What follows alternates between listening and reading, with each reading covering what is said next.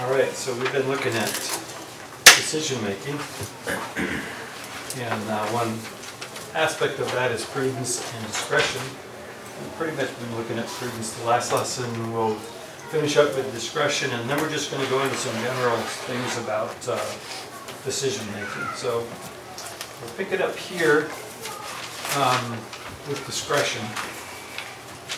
And so we're in Proverbs 2, verses 9 through 12. So in this particular section, it says you'll discern righteousness and justice and equity in every good course. Wisdom will enter your heart, knowledge will be pleasant to your soul, and discretion will guard you. So all of these things are working together to make us a complete person and to give us all the tools that we need. So we all understand the need for knowledge, wisdom, righteousness, and justice. Discretion is just as important as all of those, and understanding as well. So all of these things are there to deliver us from the way of evil. So it helps us to see that way and deliver us away from it. Basically to put us on a different path than we would have gone. And that's, in a way, how it guards us. Any comments on that or questions? Kind of diving right in. So Proverbs chapter 3. My son, not let them vanish from your sight. Keep sound wisdom and discretion. So these are important things. It's kind of interesting that those two items are put together because we see the value of wisdom. Discretion is not something that we talk about a whole lot, but sound wisdom and discretion are very important as together. Proverbs 5 and verse 2, my son, give attention to my wisdom, incline your ear to my understanding, that you may observe discretion and your lips may reserve knowledge. So again, we're putting all of the pieces together so that we can have a complete picture. You know, I think it's one of the reasons why it might be together is that Solomon, he had wisdom, but he didn't always practice discretion. Yep. So they're key to have together. Yeah, and some of these things like understanding, knowledge, and justice, they don't always bring along with them wisdom and discretion. So, and that's kind of the big distinction that we've been making is that we need to have that extra piece, that prudence and discretion that helps us to take all of the information we're getting and make good decisions about them. Next verse here is Jason's verse that he asked us about. As a ring of gold in a swine's snout, so is a beautiful woman who lacks discretion. So since you got the chance to explain it to Micah, why don't you go ahead? Well, it was just one of those things that it doesn't matter what she looks like. You might have the prettiest woman in the world, but if she is not what she needs to be, or she isn't, she doesn't practice discretion or good choices, it's all for naught, really. Yeah. It's kind of like taking something valuable like a ring of gold and putting it on a pig's nose and letting him go roll in the mud, right? Having beauty and no discretion is kind of wasting beauty on someone who, with discretion, would be a whole lot more beautiful than she is. But I told him, I said, if you find one with both, giddy up. Yes. That's how we ended that. They're out there. Father's conversation.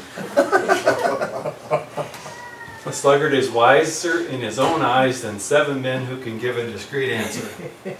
Isn't that the truth? I love it. So that's telling us basically that you can't reason with a sluggard. He just thinks he's smarter than everybody else, and so no matter what you say, he's got a better answer. So we've seen before where you can reprove a sluggard, and about the only value that's going to bring is to help someone who's naive to gain prudence. It's not going to help the sluggard at all. And so discretion for him would be very important because he could use that to see that he's not really as wise as he thinks he is. In Daniel, I thought this was interesting. This is where Daniel is. He's one of the advisors in Babylon, and they've decided that all of the wise men, including Daniel and his friends, have failed the king, and they're all going to be killed. And so David sees this the advisor going around, and this guy Arioch, and he replies to him with discretion and discernment, and asks him what's happening. What's the reason is from the decree? Why is it so urgent from the king? And so then Arioch informed Daniel. So what I found interesting, it doesn't tell us what he said. It tells us how he said it. And so that turns out to be maybe more important in this case than actually what he's going to say. And so sometimes how we say something is far more important than exactly what we say. And we find that to be very true. And so with that, there's some amount of interpretation that goes on in that. But discretion and discernment coupled together gave Daniel basically a chance to save all of the advisors of Babylon. So just because of the way he responded, he was able to save people. A man's discretion makes him slow to anger, and it is his glory to overlook a transgression. That seems to be a little bit, I had to think about this one for a while, but what I came out of that with is a careful thought and consideration will result in better behavior. So generally, when we come away being quick to anger, how do we usually feel afterwards? Bad.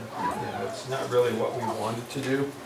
And so having some amount of discretion will keep us from doing that. And then it will overlook a transgression, probably the transgression we were about to commit just before we caught ourselves using our discretion. And so sometimes having our discretion in good working order is going to keep us from doing things that we don't necessarily want to do. And then the last one, this is where, this is in the New Testament. You notice almost everything we've been looking at is Old Testament, but in Timothy, he tells them that for the women to adorn themselves modestly and discreetly, not with braided hair and gold or pearls or costly garments. And so that the idea there is that she's to be sober-minded, self-controlled, temperate, sensible, and think about it. So maybe the most important thing about how you dress is stopping and thinking about it before you do it.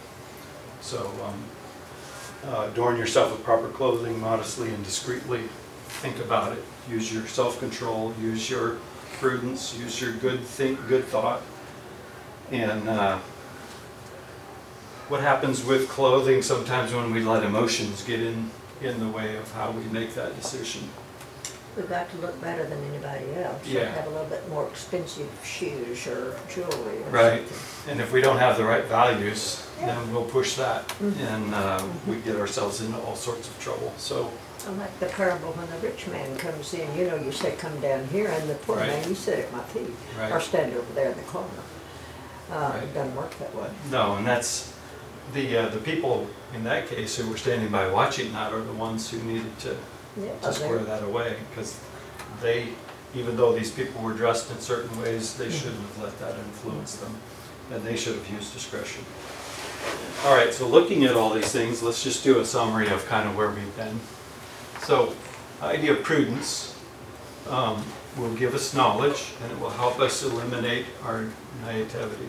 So we'll be more aware, we'll be more knowledgeable, and we won't be as naive. We'll be able to deal with knowledge better. We'll be able to consider our steps, which is really what we've been talking about with if you're going to make a decision, look at the possible outcomes. Well, these are steps, right? We can consider that step or that step or that step. So we can consider our steps, we can understand our ways as we look forward and decide which way we're going to go.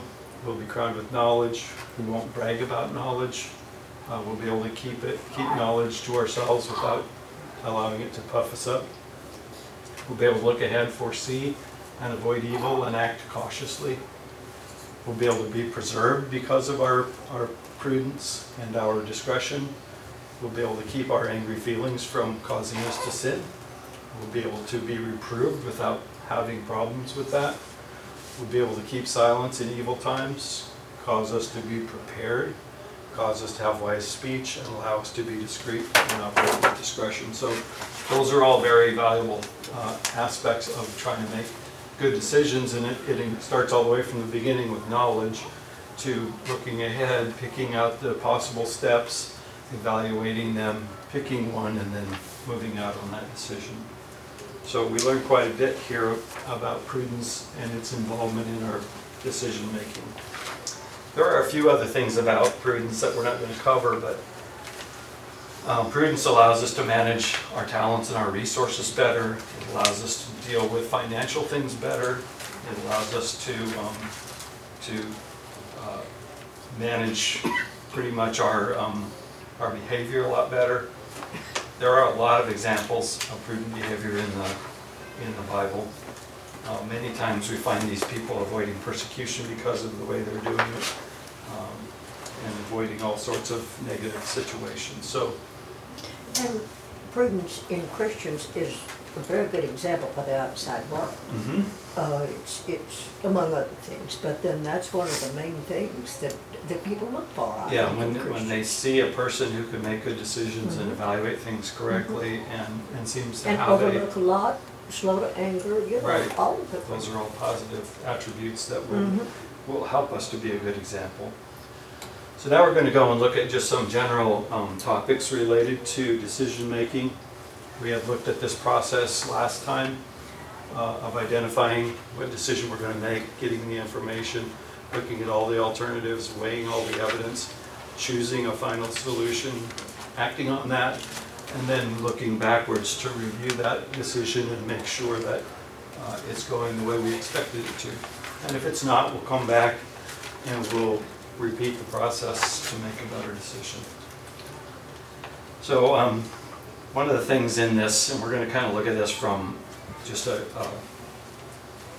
making good decisions in a godly way. We look at 1 Kings chapter 22, 4 through 5. It says there that he said to Jehoshaphat, "Will you go with me to battle?" So he wants the king to go with him in battle at Ramoth Gilead. Jehoshaphat said to the king of Israel, "I am as you are, my people as your people, my horses as your people." Moreover, Jehoshaphat said to the king of Israel, "Please inquire first for the word of the Lord." So that's probably our first step always. First step is stop and inquire to God. What is it you want me to do? Now there's a number of ways to do that.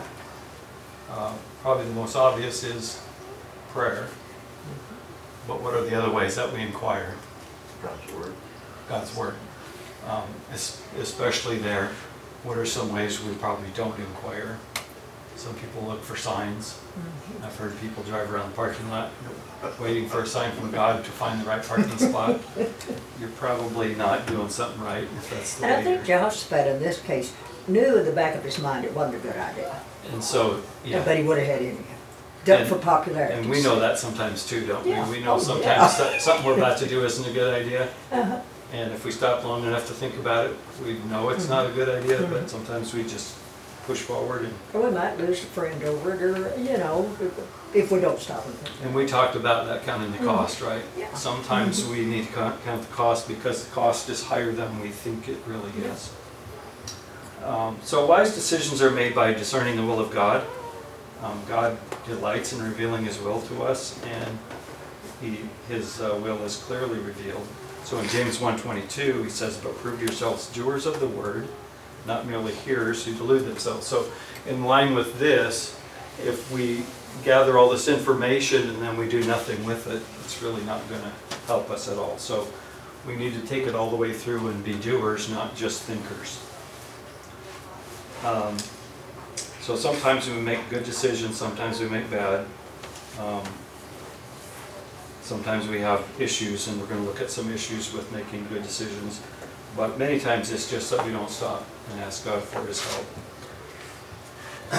Okay, so what is decision making? It's a process that includes making a choice or a judgment about an attitude or an action. Decisions are an act of the will. They're always influenced by either the mind or the emotions. So this idea of the will is very important. We're going to spend a little bit of time looking at that. So decisions are an act of the will. So generally what we're talking about here was either the mind or the emotions. Which one of those two is the most important? The mind. The mind's the most important. Can we be devoid of emotion? No. That's not a good idea either, because sometimes we make decisions that look good on paper, but they lack the love for others. Those are bad decisions. So we can't just take emotion out of it. But we got to be careful that we aren't driven by emotion. We can't just let emotion sway us either way, because that's when bad things happen. So we got to couple those things together. So our decisions receive God's blessings when we're willing to obey God. They should be based on God's revealed will. They reveal the desires of our heart. I think that's an important one. Sometimes when you want to know what a person is all about, you just look at what they do. And that's probably one of the best ways, because usually in speech they can fool you and even fool themselves. But in action, you're actually seeing more of what they're about, what their focus is, what their desires are.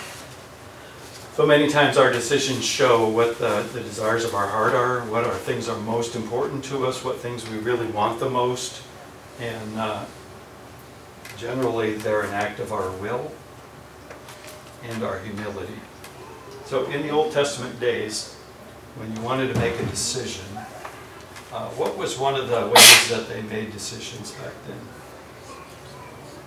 That seems kind of odd, and we would priests had question it. the stones, the Yeah, casting Urim the and the stone, the Urim and the Mhm. Thummim, casting lots, basically, right? What's the idea of casting lots?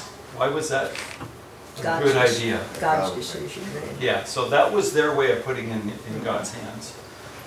And if it were that easy today, that would be okay, but how do we do that today? Pray. Right? Study, have the right attitude, have the right focus, have the right desires, have the right feelings, and have the right will, and having humility. So casting lots was the way they did it back then, but that was just a way of saying, let's put it in God's hands. Let's let it be His will, not my will. So what is meant by will? So it's kind of like a prism. The word reflects many different sides. So there's different meanings to this. When making a choice, you're communicating your will. So that's what you want, what you desire. The word will is also used to express the desire or mandate of someone having authority. So God has a will also. And generally what we're doing with decisions is trying to line those up. Sometimes what we end up doing is clashing those two. Our will and God's will clash, and then we have to make a decision about which way we're gonna go. So another meaning of that word carries the idea of having a disposition to act according to one's desired goals. So a child having a strong will, you kind of understand what that means. And what do we do when that's us, when we have a strong will? Kind of tame that, don't we? Try to tame it in the right direction. Yeah, so generally we're working on that with humility. We're trying to take the rough edges off of that and make it more able to be influenced by someone else's will. And so further use of our own will, further by use of our own will, you can exercise power and control over your acts or your emotions, which is really what we're trying to get to is this. We're trying to take control of our actions and take control of our emotions by stopping long enough to put it all together to make a better decision than we would have made. So we find Jesus in Luke chapter 22:42 saying, Father, if you're willing, remove this cup from me, yet not my will, but yours be done. And that's really our model, right? Our model for how we're trying to exercise will is we're trying to put our will second or last and put God's will first. And so that really means that we're trying to be submissive to God. And that will be our best way to do that. So that's kind of a backdrop or something we always look to when we're making decisions is is how do I line my will up with God's will? And so that takes a little bit of thought sometimes. Okay, now let's look more at, instead of will, let's see, instead of our will, let's look at the will of God. So God has a perfect will. So in what way is God's will perfect? He knows what we should be doing. Yeah, and he's kind of set the standard, right? That's So authority. he has the authority, he has the standard, he has the track record that says he can back it up with action. And so we can't. And so God's will is perfect. So when we find ourselves in a clash with that, we have to remember that God's will is perfect. His plan's ideal, his plans are good. But God also has a permissive will, which may be not good for us sometimes. Sometimes it'd be better if God just said, do it. Oh, he would. Yeah, and then we would know, all right, we now see these clear black and white boundaries, Yeah. but God doesn't draw black and white boundaries. He puts them there and he lets us violate them if we want to. So he has a permissive will, meaning we get to exercise our free will. And sometimes that means we can go against him. That's not what we want to do, and that's one of the things we got to get control of. And then God's prevailing will is the third. So that means that God's will always come out on top. So we have his will, our will. His will is perfect, ours isn't, but we're allowed to exercise it even against his, but he will always win. When you put the three together, it kind of tells us what we ought to do. We ought to try to stick with his will, because his will always be the top one in the final analysis. So in Job 42:2, he says, I know that you can do all things, no plan of yours can be thwarted. So we just can't change anything that God's doing. So in that should give us a motivation to want to do the right thing. So what kind of decisions are pleasing to God?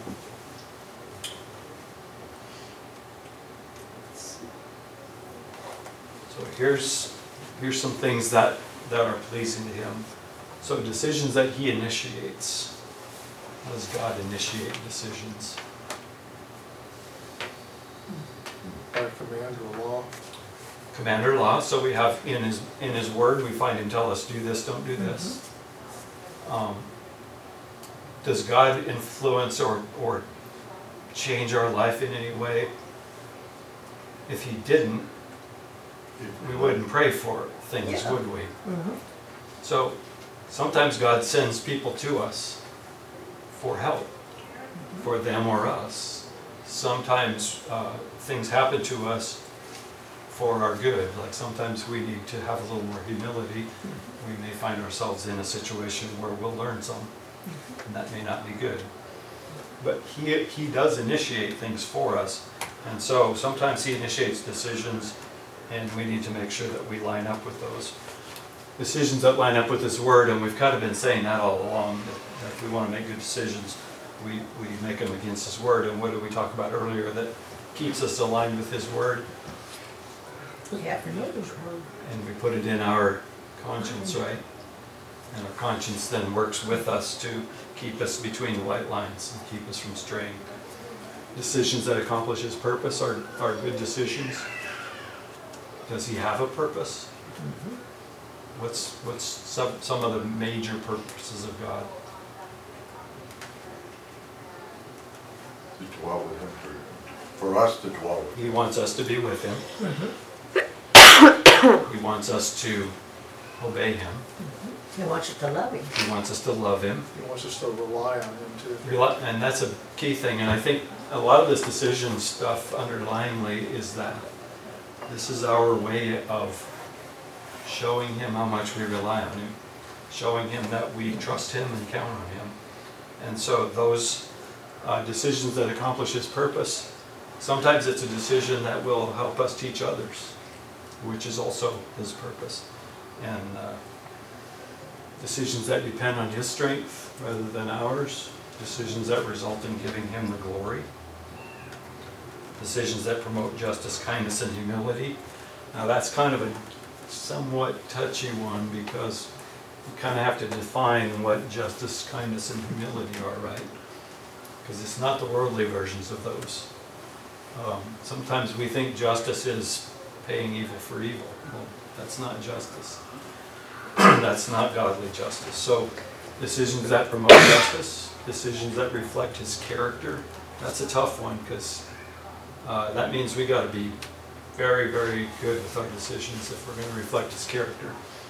Decisions that come from faith, that's really important. Decisions that consider the interests of others. And we looked at that a couple lessons ago. Remember with the meat sacrifice to idols? And our whole focus there was we're not going to make decisions that are going to harm others. So we're going to put them above us. So we're looking to the interest of others. And then decisions that are bathed in prayer. That's kind of a key one. I think if we spent more time doing that, we would be better off. Any other things you can think of or kind of along those lines? It's a fairly long laundry list. All right, so we can get into various methods for decision making. There's 6 here.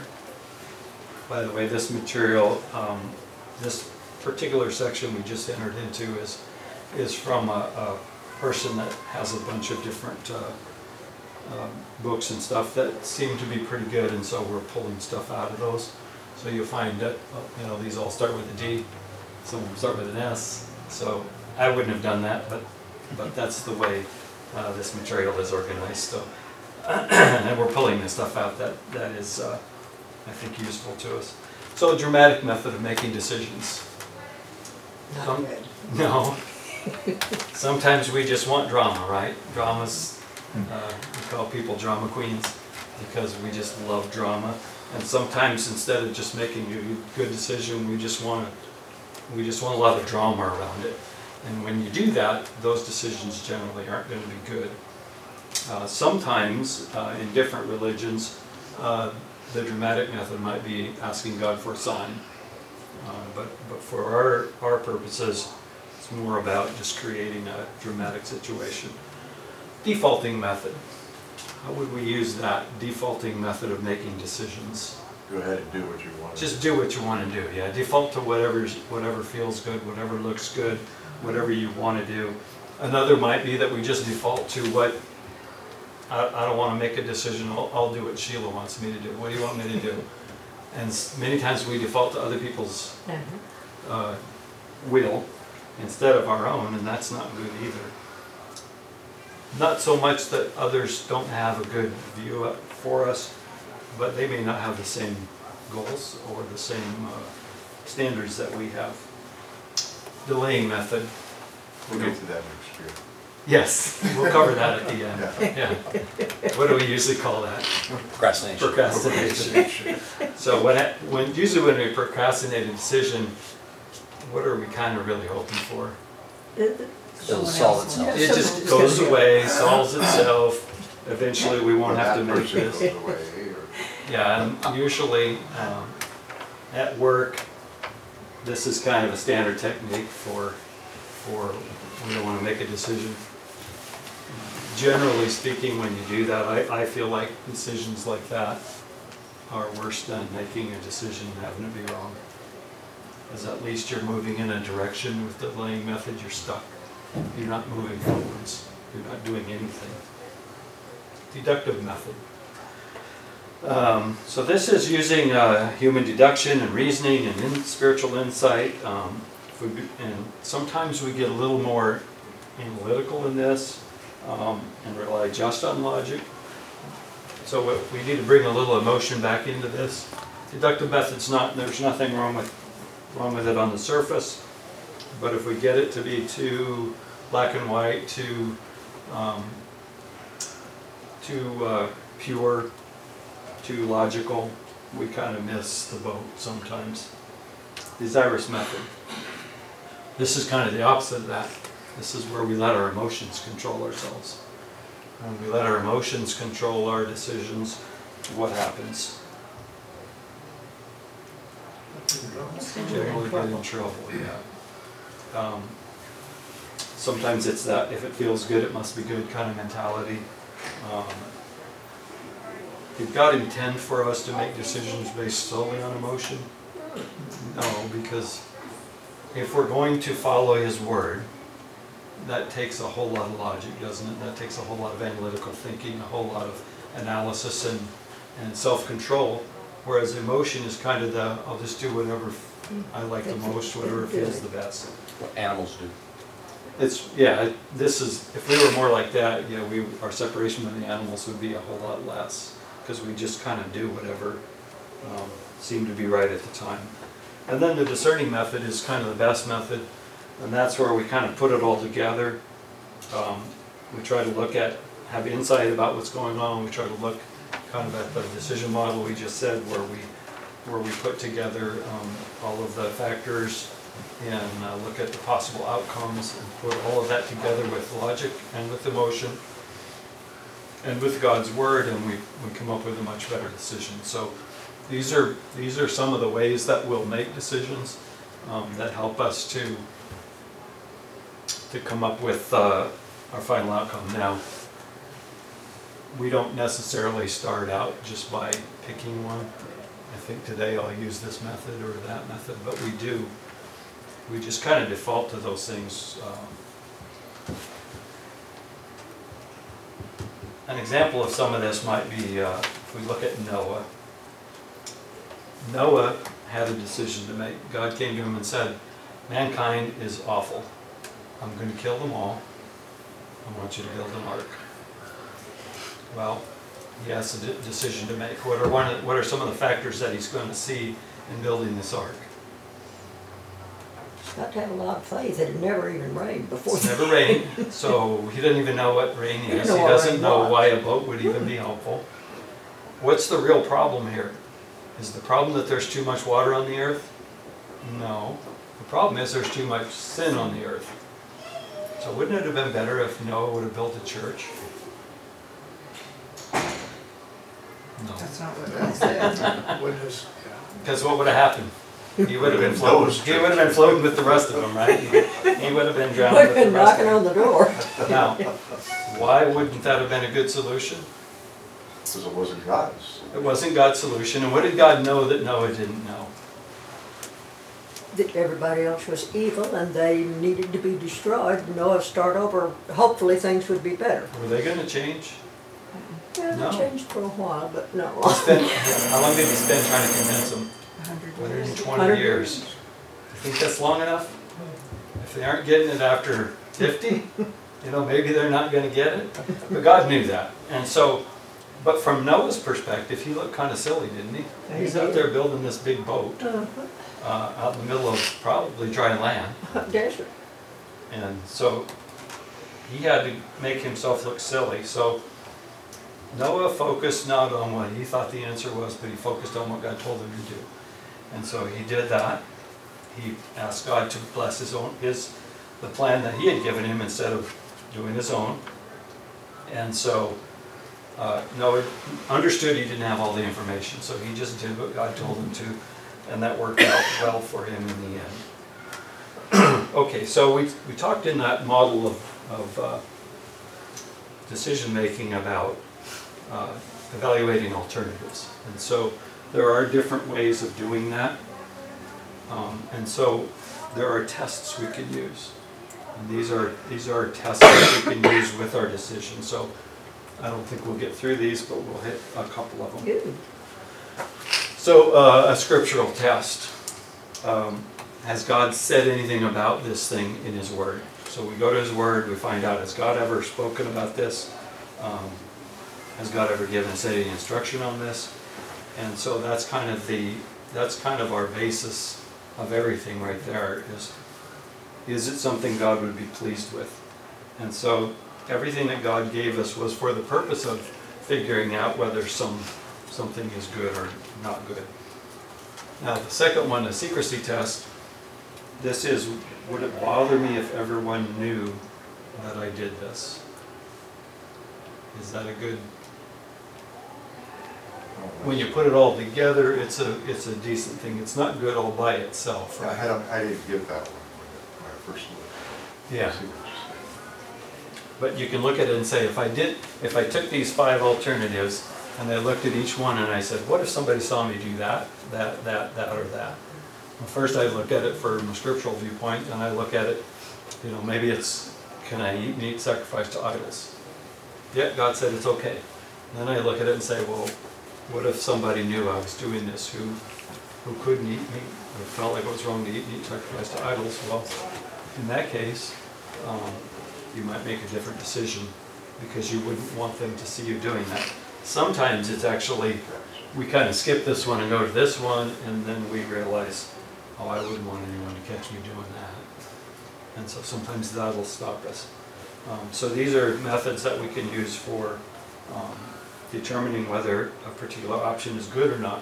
So a survey test. It's the social media test. Yes. What if everyone followed my example? What if everyone knew I was doing this and they had a chance to comment on it? What if I asked 5 people, what would you do? And they would certainly give me their answer. What your mother used to tell you about that one. If everybody's jumping off the cliff, you're just going to go follow, right?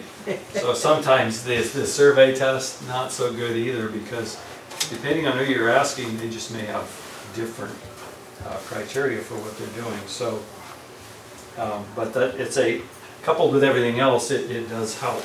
Sometimes we'll look at it and say, yeah, if nobody else is willing to do that, then I'm probably out on the blame here by myself. Then there's a spiritual test, which seems like scriptural would be the same thing, but this one is, am I making a decision based on spiritual outcomes or physical outcomes? So can I do one to the detriment of the other? You can. So you can sometimes make physical decisions that harm your spiritual side. So if you're gonna have to decide between physical and spiritual, then spiritual clearly is the right answer. So am I being led by, sometimes we're just, peer pressure is involved in this one as well. Sometimes we're just led by people wanting you to do what they want you to versus what the Spirit wants you to do. And so are we following the spiritual lead? Are we trying to come out with a spiritual outcome? Stumbling test. Could this cause someone else to stumble? Probably also ourselves. Would this cause us to stumble? And what might be an example of a stumbling test? There again, with Paul eating meat. Eating a meat sacrificed to idols. So It was okay for him to do it if there was not anybody there who was going to cause us to stumble, but if there was. So Yeah. there's 2 different situations that we have to take into account, I think, too. And we've talked a little bit about going into certain establishments where we don't want people Yeah. to see us. Yeah. It might cause someone to think the wrong thing. Yeah. We just avoid that. Would probably be okay, but our conscience won't let us do it. Correct. And then our conscience catches us. Yeah. And so that stumbling test sometimes is a good way to catch yourself before you do something. All right, we'll pick it up there on Sunday.